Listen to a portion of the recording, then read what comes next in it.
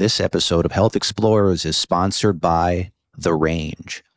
Healthcare is rife with rules, regulations, and multiple stakeholders. For early-stage health tech companies, the complexity often exceeds their budget, experience, and industry knowledge. We created The Range to help startups navigate this complexity by making it easy and affordable to access world-class advisors. Our network of advisors spans all functions of a growing startup, from sales to regulatory to reimbursement and more. The Range, on-demand access to the best health tech advisors. To learn more, visit therangeadvisors.com. Welcome to Health Explorers, hosted by Michael Kish and Dr. Jay Shah.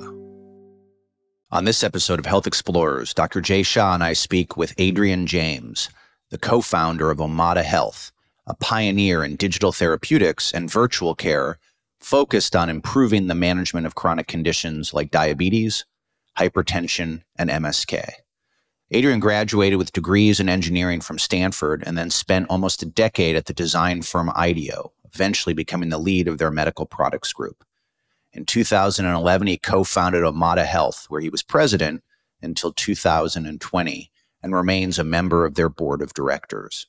Since its inception, Omada has raised almost $500 million in venture capital and improved the quality of life of 1 million people. Since leaving Omada, Adrian has become a strategic advisor to a number of high-growth health tech startups and has now set his sights on food system reform. In this episode, we discuss Adrian's motivation to create Omada and what he learned during his journey building one of the most successful and innovative digital health companies of the last decade. Adrian, welcome, and thanks for being part of Health Explorers. Thanks, guys. It's great to be here. So I've known you for probably the last 5-6 years. I have kind of a good background on your history, and certainly I've always been impressed by sort of the thoughtfulness that you've brought not only to Omada, but to the other work that you've done in your career. Maybe we can just jump into the first question and kind of get started here. So you went to Stanford. I think you got a couple of degrees in mechanical engineering there. And I also know you were a big fan of Ultimate Frisbee. I think we've had that discussion before. The Stanford Ultimate Frisbee team is, world-class from what I understand from the many people who played on it. And I know that when you left Stanford, you took a couple of opportunities, but eventually you settled in at IDEO, eventually becoming the domain lead for their medical products group. What was it that attracted you to medical devices, medical products in the first place? Well, my father was an ER doctor. And if I really go back to the early days, I think that was influential. There were a lot of conversations about injuries and bodies, around me when I was growing up. I remember being a little kid and not being afraid of blood, being very proud of that when I was about 8 years old.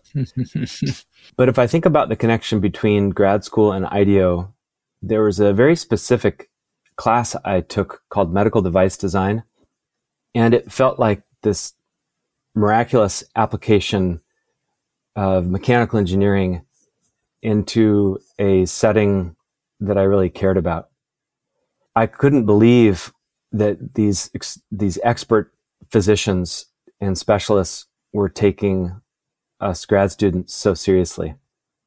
I think that was also a moment where I realized that cross-disciplinary work is just the best, because in this example, you can take someone who spent their entire life in a clinical setting being an expert there, and then combine them with someone who, in my case, I was just a grad student, but somebody with some engineering and design skills, and you can unlock so much discovery.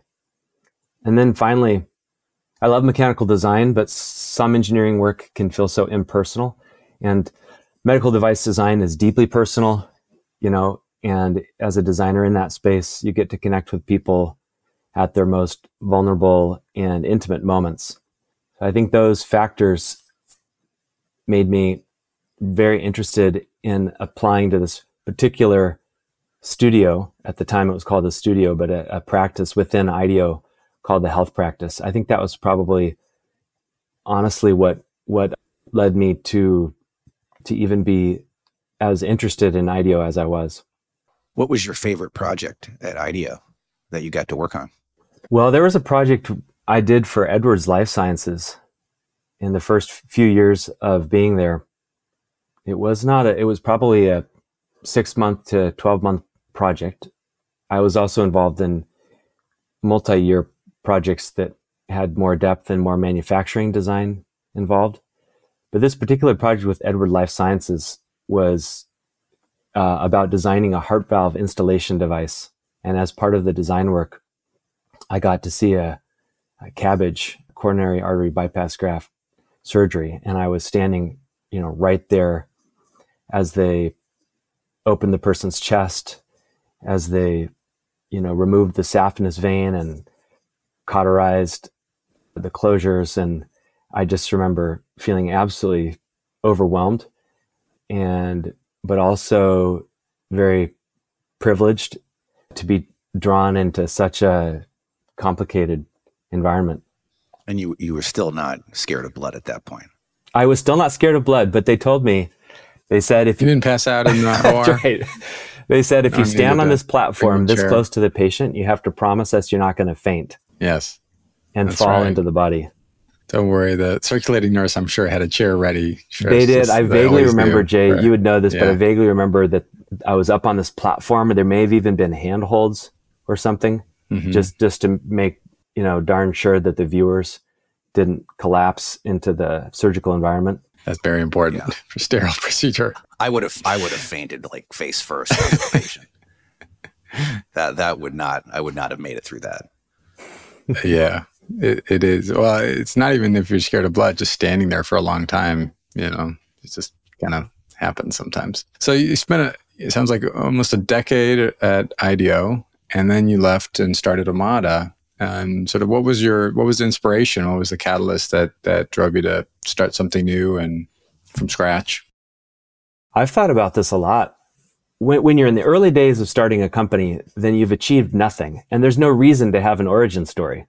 And nobody asks. And then you go years forward and people say, well, how did you get started? And yes, you say, oh, I don't know. And you go more years forward and people say, well, how did you get started? And you start piecing together this story. And it's never as neat or tidy as it sounds. But in my case, I think the boring answer is that the conditions were right, where I had loved my time at IDEO, but I was ready for a change, number one.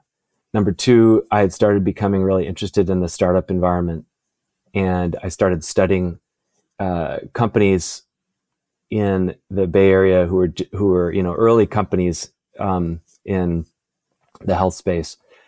At the same time, in the background, my dad's health had been going downhill. He was diagnosed with prostate cancer in 2003, which was 2 years into my time at IDEO.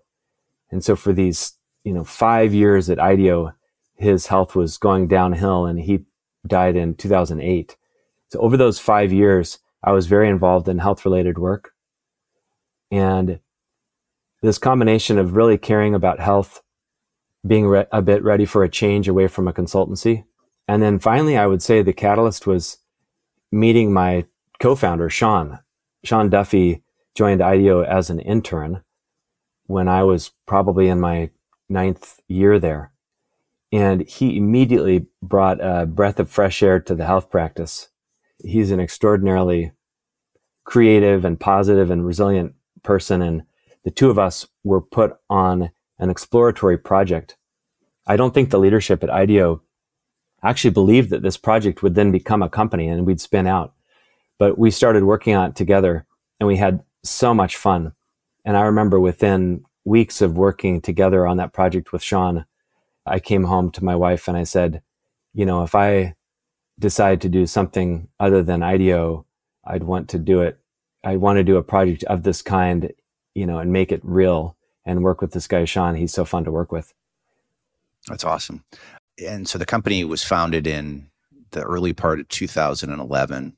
You were part of the first batch of companies that came out of the Rock Health Accelerator, which is kind of fascinating to think about now. What was it like back in 2011 from a digital health perspective? The landscape, kind of the energy. I mean, obviously things have advanced pretty dramatically over the course of the last decade plus, but you were sort of there at, the relative beginning. What was that experience like?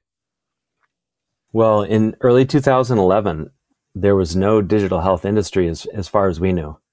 We were very lucky in retrospect to find Rock Health at that time and discover a community.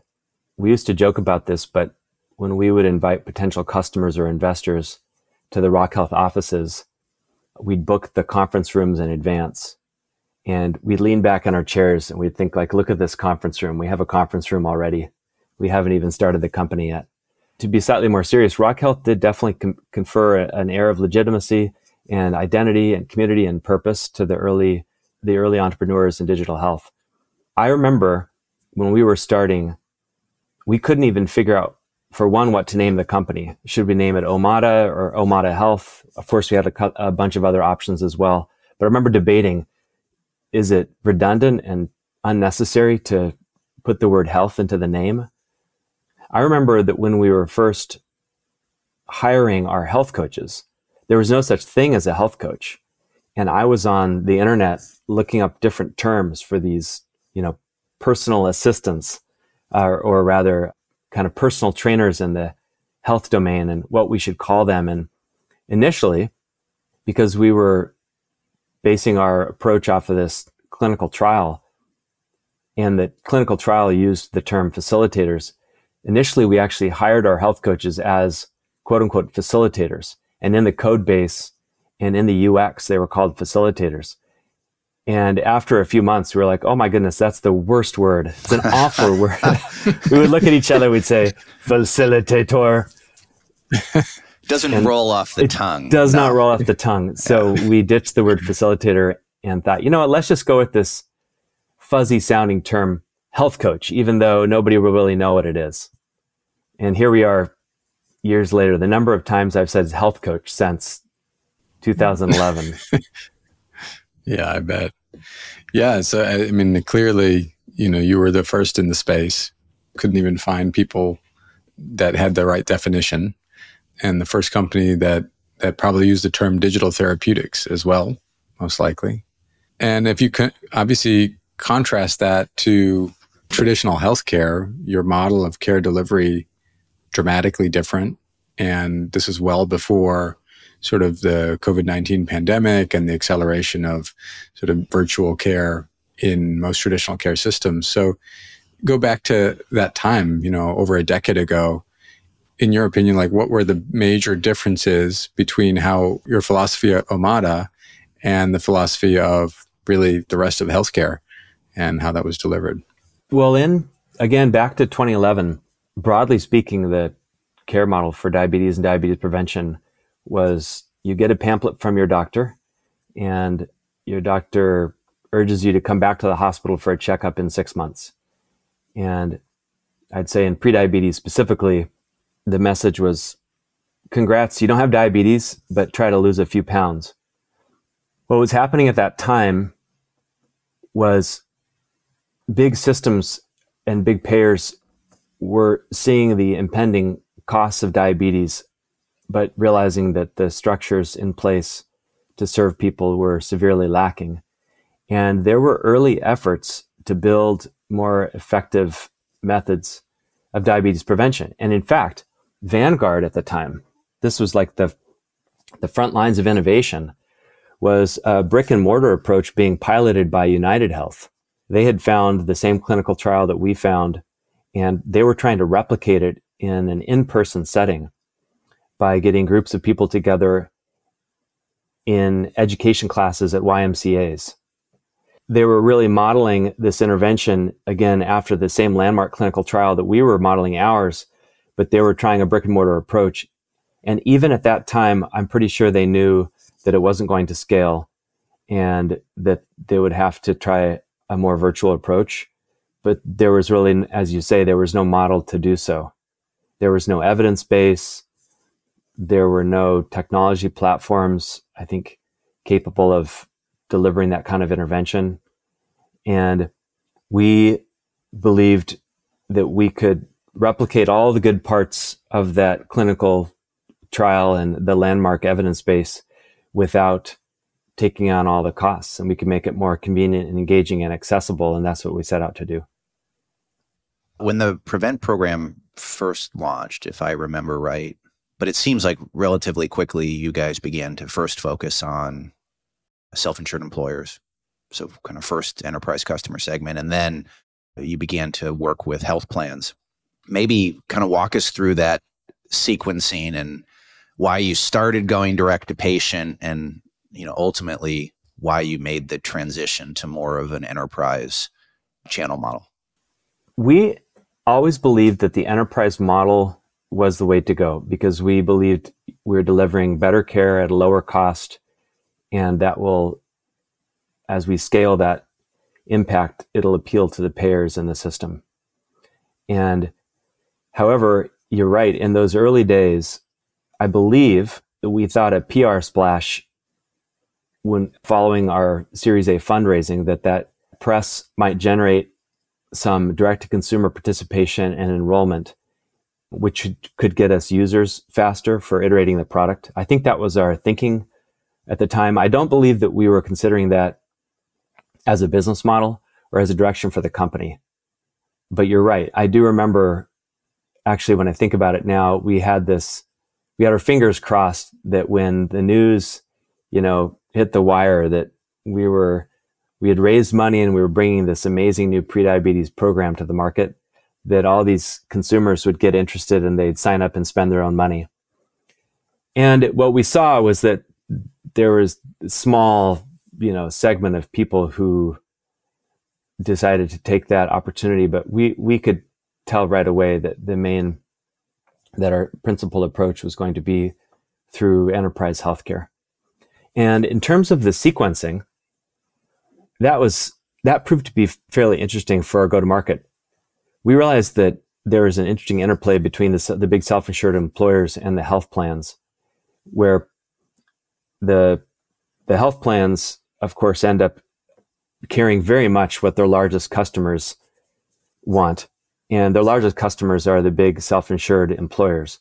And the self-insured employers lean on the health plans to determine health savings opportunities, bundled solutions, the newest offerings out there in the market. So our approach for sequencing was to find the cutting edge self-insured employers with respect to employee benefits, describe our programs, the outcomes data, get their attention, get their interest. And after we would contract directly with a few of those big self-insured employers, we'd turn around to them and say, hey, you like working with us. Could you, tell your health plan about us, make sure that we are connected with them to make the whole billing side more efficient and effective, and also gradually show them how much we're saving in terms of costs, and claims. And then the health plans themselves became interested in us, in incorporating us into solutions that they would then offer to their employer base. And so it was kind of a flywheel of sorts that we got started by working with the self-insured employers. Interesting. We called this our kind of pull-through approach to the market, where, again, we'd go out and we'd find the most interested self-insured employers in a given region, and then we'd roll that influence up to the health plans. Then we'd go to the health plans and contract directly with them. I would envision that even the most progressive self-insured employers probably had a couple of questions for you. And one was engagement, and knowing that was probably one of the biggest issues that they were seeing was they were offering programs, or the health plan had a program, people weren't engaging. And they obviously understood that engagement had a direct relationship with outcomes and improvements. Did you find, by at least going direct to patient for a little period of time, you kind of had a seed base of users where you could show the self-insured employers, like, look, people are willing to pay out of pocket for this. And here are the statistics around their satisfaction and engagement with the program? Very good question. We initially believed that we could generate enough direct-to-consumer interest in certain areas that we could then turn around and use that interest to compel the employers to buy. But it didn't really play out that way. I believe Yammer had used that model. Very different kind of company, of course, but I think that is a proven model, especially as a turn from direct-to-consumer to enterprise sales. In Omada's case, it was super important that we had some early participation just to drive the data, as you say, and show the engagement data to employers. We did that through a series of pilot studies and we used those pilot studies and the research from those more than participation kind of through the front door, direct to consumer. The program, obviously, enterprise or direct to consumer, lived in a different space than traditional healthcare, as you described, interacted with your diabetes patients. And although you did good amount of research, lots of it, and had the pilots and had some data, at least in the initial phases, sort of what was the reaction of healthcare community, the traditional sort of endocrinology, diabetes, primary care sections to Omada's program, and how did you garner that trust and credibility with them? The fact that we were following the quote unquote recipe of the diabetes prevention program clinical trial was extraordinarily helpful. I remember almost every meeting in the early days that involved, somebody with a clinical background. We would mention the DPP and they would start nodding. They'd heard of the DPP in med school. If they didn't remember the details of the trial exactly, they did remember that it was a randomized controlled trial. They remember that it was, gold standard evidence. They would remember that the lifestyle intervention arm had been quite successful. And so I don't think we could have started the company without that landmark trial, honestly, because the burden of creating new evidence would have been too high. The cost of that would have been too high. Instead, we would go into a sales environment or a clinical environment and we would say, hey, don't trust us. Trust this landmark clinical trial, one of the most famous trials of all time that's been replicated now in many different formats and environments, countries around the world. Trust that data and then believe us that we can replicate the design of the intervention, even though we're doing it in a different format. And then we'd say, and not only will we replicate the most significant parts of that approach to diabetes prevention, but our approach will also have all these other advantages. We're going to be more convenient, more engaging, more personal, more accessible. And so we think that we can generate outcomes that are as good as what they did in the trial, but we can do it at a much lower cost. Mm-hmm. So that was totally critical. I think what helped us then as we grew, and we grew beyond diabetes prevention, is that we just kept publishing and publishing. We're up to about 27 peer-reviewed studies. And I feel like that approach and ethos was critical to growing the company. Yeah, when I first got exposure to Omada, I want to say it was like 2016, 2017. And you would go to your website at that time, and it was very, very clear that this concept of evidence base was sort of central to your guys' thinking about, I think, not only doing what was right for the participant, making sure that they could trust the program and the program had, shown to work. But I think it also appeared like this was a way for a Silicon Valley startup to also demonstrate its credibility and to build trust with traditional healthcare by being both transparent, but also, having a volume of studies that were available on your website. And I do want to pay homage to that because at IDEO, we literally took your templates of how you presented your studies and we replicated that for the 29 studies that we had done. And because you just did a fantastic job of both having this very lightweight but palatable summary that kind of highlighted all the critical facts. And then behind it was the, 14-page, 15-page research study that was in Nature or wherever. And it just was a brilliant piece of marketing, not to dismiss it as marketing only, but it really, I think, separated you guys. And it allowed people to buy into what you were doing, that it was based on, real science and evidence. And it wasn't just, healthcare is broken and we're a bunch of smart guys who have a better solution to this. Where did that kind of come from, that thought process? And how early in the creation of the business did you guys sort of center on that as a big part of your strategy?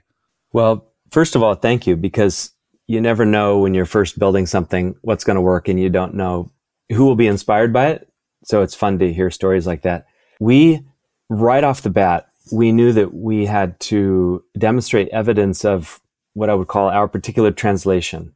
So we got a lot of support from the CDC. And in fact, they have a division of diabetes translation at the CDC. The director there, Ann Albright, had encouraged us to, stay close to the clinical evidence, make sure that we stayed close to the CDC and what their guidelines are or were for programs of that type. And we were also kind of inspired, honestly, by some of the skepticism early on. Although the clinical community would know the DPP, the investor community would not. And I remember so many conversations, early pitch moments, where we would go through our full pitch, and then, some VC would kind of lean back on their chair and say, "You guys seem very passionate, but I just don't believe that people can actually change their habits." And we'd walk out of the pitch meeting and, go back and we'd sit in the car and we'd think, I just don't think we're ever going to convince those guys. Let's try someone else. And that, on one hand, that excitement about trying to build a new evidence base for a new kind of intervention drove our dedication to clinical research. On the other hand, I think just as powerfully, it was the fact that we were selling to this enterprise healthcare environment. And we would have to convince a medical director at a health plan that we were legitimate. And the first thing they would say is, show us your studies, show us your peer-reviewed studies. And so one by one, we started cranking them out. We hired some amazing clinical leadership at the company. Every year we'd include funding for research. We would carefully review the research plans for the year and make sure that the clinical research plan was in close coordination with the R&D development plan so that we didn't end up at odds there. All those factors were in play. I think another reason was that, Omada now helps people with prediabetes, diabetes, hypertension, mental health, musculoskeletal conditions. But when we started, we were in prediabetes only. And prediabetes has so much overlap with the ideas of wellness and the wellness space. And the wellness space has so much false promise and fluff. So we thought that's just another reason to establish a peer-reviewed evidence base so we can really be credible and stand out. And I think finally, maybe the last thing, we were pricing our prediabetes program on outcomes. And as we continued building other programs, we would price them on outcomes as well, on engagement and outcomes. And generating clinical impact data was pretty important for us to even know what was working best in our own approach. And furthermore, of course, we wanted to show that research to our customers. Yeah, just to kind of close on this, I think Omada has had a wide-ranging impact on how we think about care delivery now. And certainly it's had a wide-ranging impact on sort of the digital health community, given the number of companies who sort of leveraged what you guys built and used it as a starting point to build other companies focused sometimes on the same conditions, oftentimes on different conditions. But I do think one of the biggest legacies is that you guys really thought about doing things the right way to the best interests of the participant. And I think you showed to other startups the importance of being thoughtful and being evidence-based. Because it really is, if you go back to that time, if you think of it before and after, it just felt like a sea change in the amount of evidence and the prominence of that evidence that was being communicated. And also, I think, required. Like, I think you guys also kind of conditioned the market, whether it's investors or self-insured employers or whatever, to like expect that I need to see this type of research before I'm going to take a company seriously, much less engage with them and purchase whatever solution they've built. So just one of the many areas I think you guys had an incredibly powerful and formative effect. Well, thank you. Challenges abound, as we all know, in startup world and early stage companies and later stage as you grow.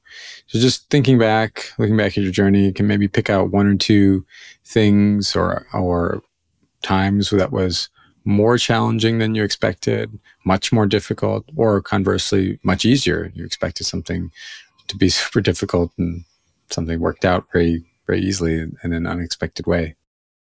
Well, what's always hard is raising money, and it's a pain in the ass for everyone, and it takes so much time, and it's so distracting. And I think when you're looking in from the outside, it looks like people are just going along, running their company, and then all of a sudden they raise another round, and then they just make some progress, and they just raise another round. Yeah.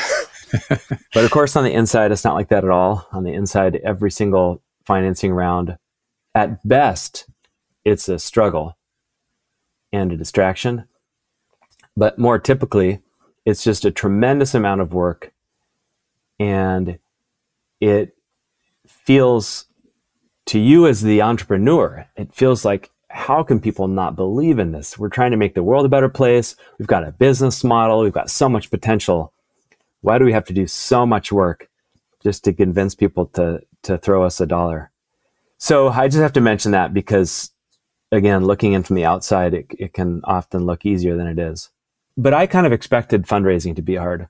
I think what I didn't expect to be hard was the absolute essential nature of focus in a growing company, and how hard it is to lose focus or to have, in the spirit of optimism and ebullience and energy and opportunity, how easy it is to fall for the trap of saying yes to too many things, to trying too many new things at once, and how insidious the downside of that is.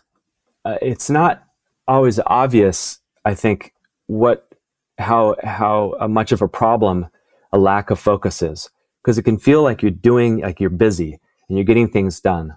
But quietly inside your company environment, different people will say, we're getting exhausted.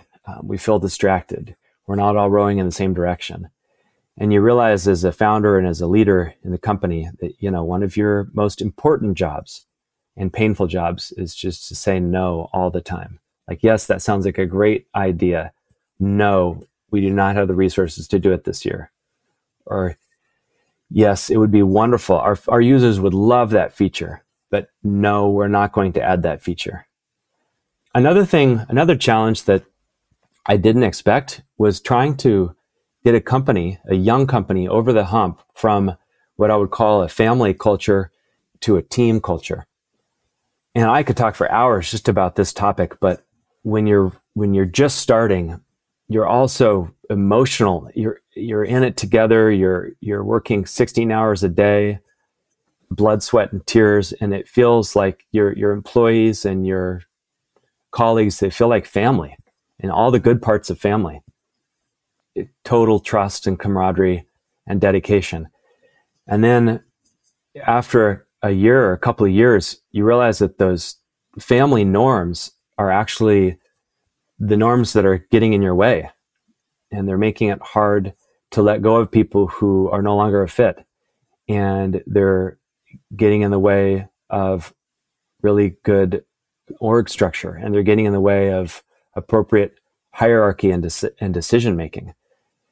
But to make that change, it's not just like you pull a bunch of new levers. You have to pull up the very fabric of the culture and the emotion and the relationships that held you in place before. So that I've spent a lot of time in my advising roles just coaching founders and company leaders on how to grow from family rituals and norms to, world-class team-based rituals and norms. A couple more things, because I could go forever on this question. What was also way harder was just building the darn company. Sean and I would often joke that this innocent phrase called company building, it wasn't on the list of entrepreneur skills or the things that everybody cares about, but forecasting, contracting, pricing models, scaling operations, designing org structures, trying to go from one product to multiple product lines, being data-driven without losing, a grip on just common sense and design intuition. Those cycles represent 99% of the work we did over the last 13 years. The 1% of the work, which I'll switch now to things that were easier than expected, is that I'm a designer and I worked at IDEO and I know how important great design is. But it turns out that certain elements of design, like idea generation, are easy, relatively easy. I mean, especially compared to building. Somebody told me once that as a founder, you'll generate 10,000 great ideas within the first year of your company. And then after 10 years of building that company, you'll be lucky to see 100 of those come into existence. And I found that to be true. Idea generation was easy and building was hard. And then finally, I don't take this for granted, but I think for Omada, I think that culture and maintaining our sense of purpose and mission was easier than it is for some founders and some companies. I just think the space that we were in and the way we got started, the way we hired our first, really key employees, started us off on an employee culture that self-reinforced as it grew. And I don't take that for granted at all, but I always feel like we had a pretty steady, pretty stable culture, throughout the growth of the company. And it was a very, very powerful enabler for what we built. One of the things I was always impressed with was, whether I was talking to you or another member of the Omada team, or I was on the website, or the brand, and I'll use that as kind of manifestation of the culture, but just, it was always so crisp and consistent. It was always about, a human being, and how do you help that human being ultimately sort of become healthier and more successfully manage, some difficult conditions that they're suffering from. And it was amazing that you could watch the growth of the company, but that central concept remained consistent even to today when I was on the website. It's like still there. And yet so many companies, they start with that kind of core idea or that core sort of belief, and then it kind of gets, you get distracted from it, or you get too corporate, but it is really, that was the thing when I looked at you guys in the relative context of who you were, inspiring, competing against. It was always fascinating to come back. It was like, oh, well, Omada equals this. And it still seems to be consistent with that even to this day. Yeah, well, I appreciate that. And some of that was natural. It was what Sean and I cared about. Some of that was from our IDEO roots. A lot of it was from the nature of the intervention, which is, you got to convince somebody at the end of the end of a rope, you could say, you got to convince somebody to actually make changes to their daily life. And if you're going to do that, you have to be pretty obsessed about the quality of the experience and the relevance that they feel of that design experience in their daily life. I also think we did a lot of hard work over the years. It came naturally to us, but we realized early how important it was to obsess about the user, consider the customer carefully, but really obsess about the user. And in a B2B2C business model, that's really tricky because, of course, you also have to obsess about your customer a lot. But if you can obsess about your enterprise customer through the lens of confident influence on the user, you can end up in a really good position. And what helped Omada in that respect is that our business model, directly aligns with our mission statement. And I don't say that lightly. I think that's really, really challenging for a lot of businesses to do. And in our case, we're pricing on engagement and outcomes. And so the better that somebody did in our program, the better an individual did in our program, the more we would get paid. And the better they did, the more money we would save to the enterprise buyer. And so everything was nicely aligned in that respect. And we felt like the dedication we could put on the individual experience, on the participant and the member in our program, that dedication would provide kind of a ripple effect return on investment through the full company. You had mentioned earlier about some advice you had been given, and I'm sure you and Sean were given lots of advice. And now you, as a person who provides advice to a range of other startups, maybe give us a couple of examples of good advice you received, but equally maybe some bad advice that you hopefully ignored, but would still be interested in hearing some of the bad advice that you got. For sure. I mean, we got a ton of bad advice. I think the general form of bad advice is very strong and specific advice from a totally different context, or very strong and specific advice where if you peel the onion behind that advice, it turns out that somebody got hurt or that somebody got injured in a figurative sense. They got injured or hurt or disillusioned. And without really knowing, they've wrapped it in all these layers, and now they proffer it as advice to the world around them. I feel like everyone is an expert on their unique past, but they're not great at calculating the relevance of that past to a new situation. And as I mentioned, when they've been slighted or burned, then those old feelings die hard. So when being offered advice, I would always just try to stare. I mean, again, figuratively, not stare at them awkwardly, but I would kind of stare into them. I would think to myself, where are they coming from? Is all this information they're giving us, is it coming from them, or is it coming from what we've just told them? If they had been listening carefully and they had really heard what we were saying, and then they gave us advice, I thought, okay, I'm going to listen more closely to that. So one of the bits of advice I think would qualify as bad advice was what I would call the shortcut category, or the take shortcuts category of advice. And this is when you'd be pitching an investor or potential investor, and they would say, wow, well, guys, if you just do this, and this plus this, you could turn the crank and, make money even faster. And it always felt like almost every time we tried to take some shortcut, it didn't work. And pretty soon we stopped trying to do that. And in fact, I remember the counter to that is a series of just fantastic essays by Paul Graham. Those were a major source of inspiration and good advice for us in the early days. We get on Paul Graham's, YC Combinator founder, we get on his essays site, and we would just start reading Paul Graham essays. One of them, for example, says, if you're a small, nimble person and you're being chased by like a big bully and you hit a stairwell, what's your decision? Do you go down the stairs or do you go up the stairs? It's like, you go down the stairs and they'll run just as fast as you do. But if you go up the stairs, take the harder choice, you have a better chance at outrunning them. And we would often think about that example. Sometimes we'd laugh about it when things were tough. And we would say, you know what?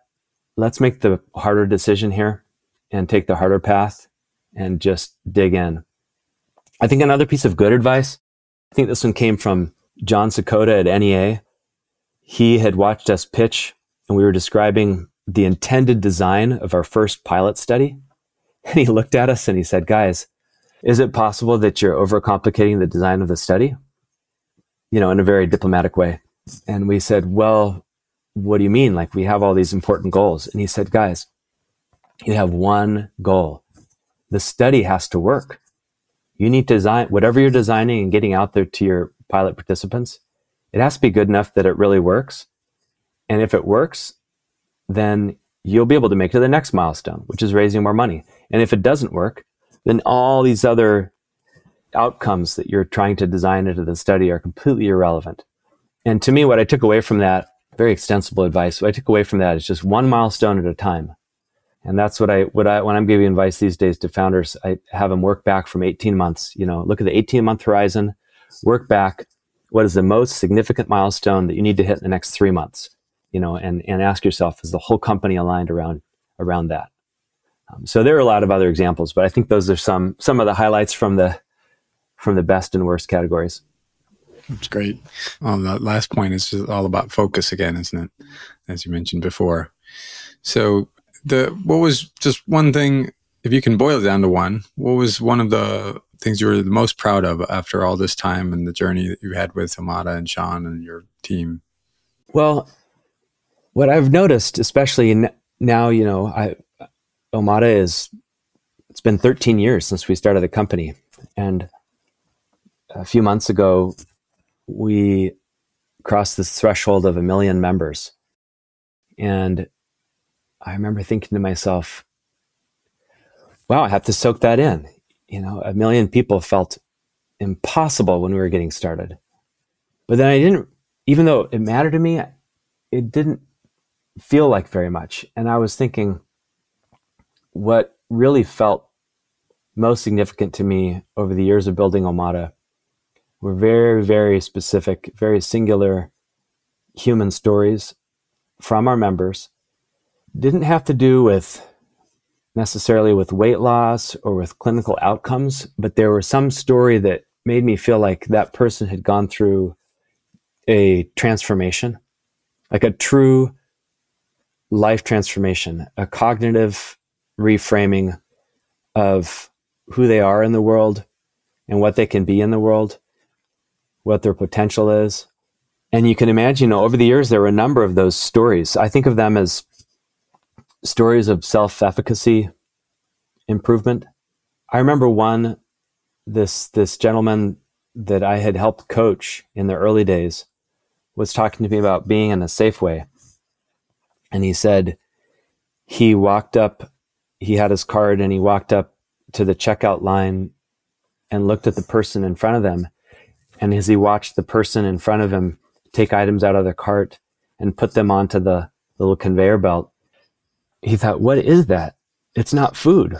What are they doing? What are they doing? What are they buying? Where are they going to put that? Are they going to put that, into their body? That's not food. And I thought, yes, that's better. That's better than if you had told me you had lost 30 pounds, right? Because you're thinking about your life differently and the world differently, and you're processing some banal, mundane daily experience in this whole new way.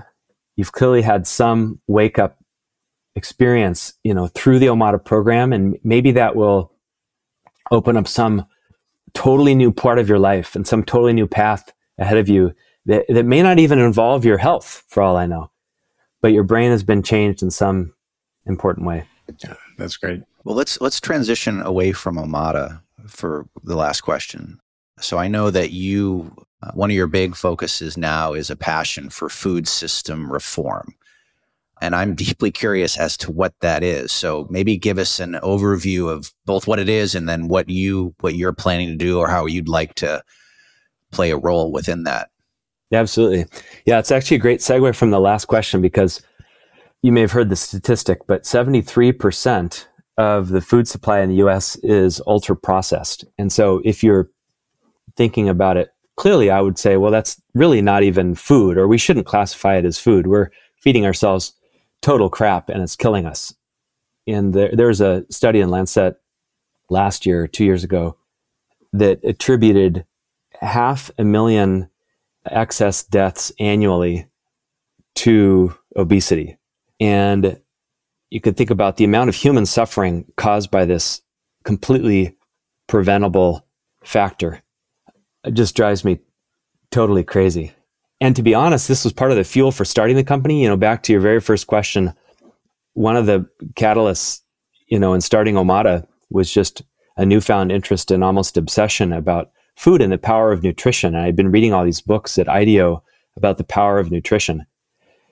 And I think forward 30 years or so, and I like to sit back and reflect. I think, will our grocery stores still look like the way they do? Will we still be spending so much money, the vast majority of our healthcare dollars, on preventable chronic diseases? And, I really hope that that's not the case. And I look at examples, the way we used to think about smoking or drunk driving or seatbelts, these issues that the industry likes to call personal responsibility, but that are actually issues of society and require a societal response. And, the first parts of that response seem slow, and they may actually run counter to what people think that they want.